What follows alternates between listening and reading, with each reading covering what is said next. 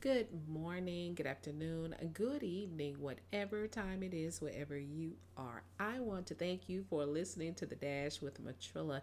Guys, let's talk about the things you know you can do. So many times, we find ourselves, and me included, we often will say things like, I don't know if I can do that. I don't think I can do that. What if I can't do that? Let's talk about the things that you can do. God has equipped you, each of us, to do something great. He has equipped us with everything we need to be able to do something. When we say there's something we can't do, guess what? We're not lying. We are telling the truth. We can't do it. But here's what I have learned. My uncle taught me this. We, as people, as human beings, can't do a lot of things. There are so many things we can't do. But with the Holy Spirit, who is our helper. I said helper, but helper, who is our helper, he is there to show us the things that we can do. He's there to usher us in to be able to do the things that God has already ordained us for us to do. There is something great in each and every person that is listening to this podcast. Do not be deceived into thinking that God does not have a plan for your life, or that your life, that the life plan that God does have for you is over.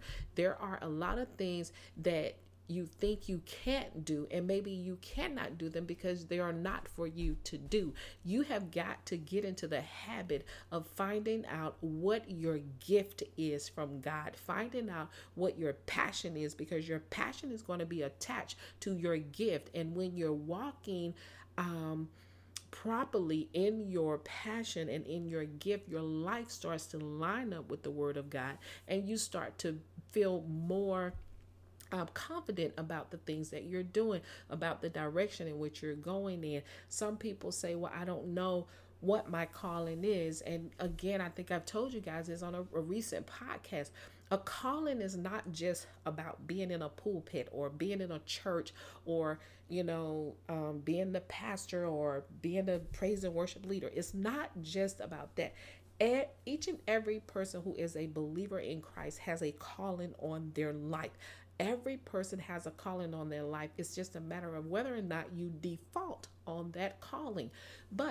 And that defaulting will look like you not having the faith in the finished works of Christ. That defaulting will look like you doubting what God can do in your life. You have got to don't do what the children of Israel started out doing, and they complained and murmured and was worrying about what was going to happen to them, as if God had not saved them one time, he can save them again. But they complained, they murmured, they put their trust in Pharaoh and into the hands of Egypt and Pharaoh to take care of them and all those things, not remembering who their true help, where their true help came from. God is there to help you. There is so much scripture in the word of God that tells you that he will be there with you. He won't leave you. And I've been saying this since the podcast has started, since I've been doing podcasts. I keep making sure that I put this into the atmosphere that God is with you. He will not leave you. He will not leave you stranded on the side of the road. He will not allow the enemy to ultimately destroy you. Some things may happen in your life that may cause a bump in the road. You might hit a dead end. But guess what? God is there to get you over the wall, around the wall, or through the wall. One way or the other, his plan will come to pass if you stay diligent and trusting and believing that he has a plan for you. And he has a plan for you. I don't care what anybody tells you. I don't care about a pandemic. I don't care about any of those things. None of those things can override God's plan for your life. But you have to make sure that you continue to believe that God has a plan for you, because he has a plan for you. And I will not allow anyone who's listening to this podcast to believe anything other than that, because the Bible tells us that these are promises that belong to you and I. These are the promises of God, and the promises of God are the inheritance of those who believe in Christ Jesus as his son. So the next time somebody tells you no, you can't do that. Respond to them and say, you're right, I can't do that, but I know somebody who can.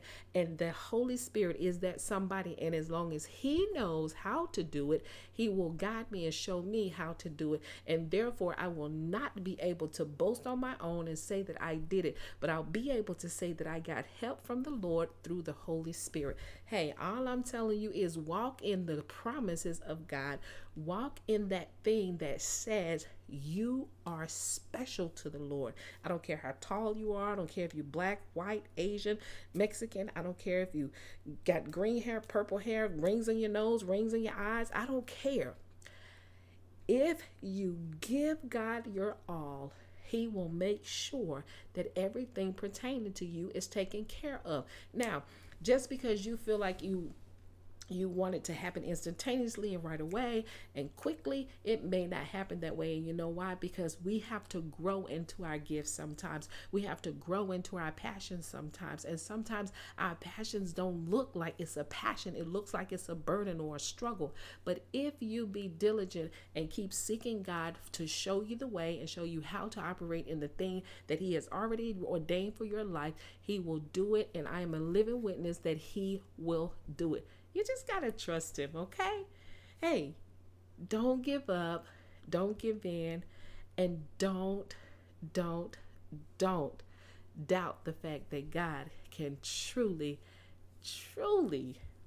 give you what you need and what you ask for. He's a protector. Hey, that's my spiel for today. You guys know what I say. Never give up on your life. Never give up on your dreams, and never give up on God. And you better know the victory still belongs to Jesus. That is what makes you victorious. Y'all better keep up.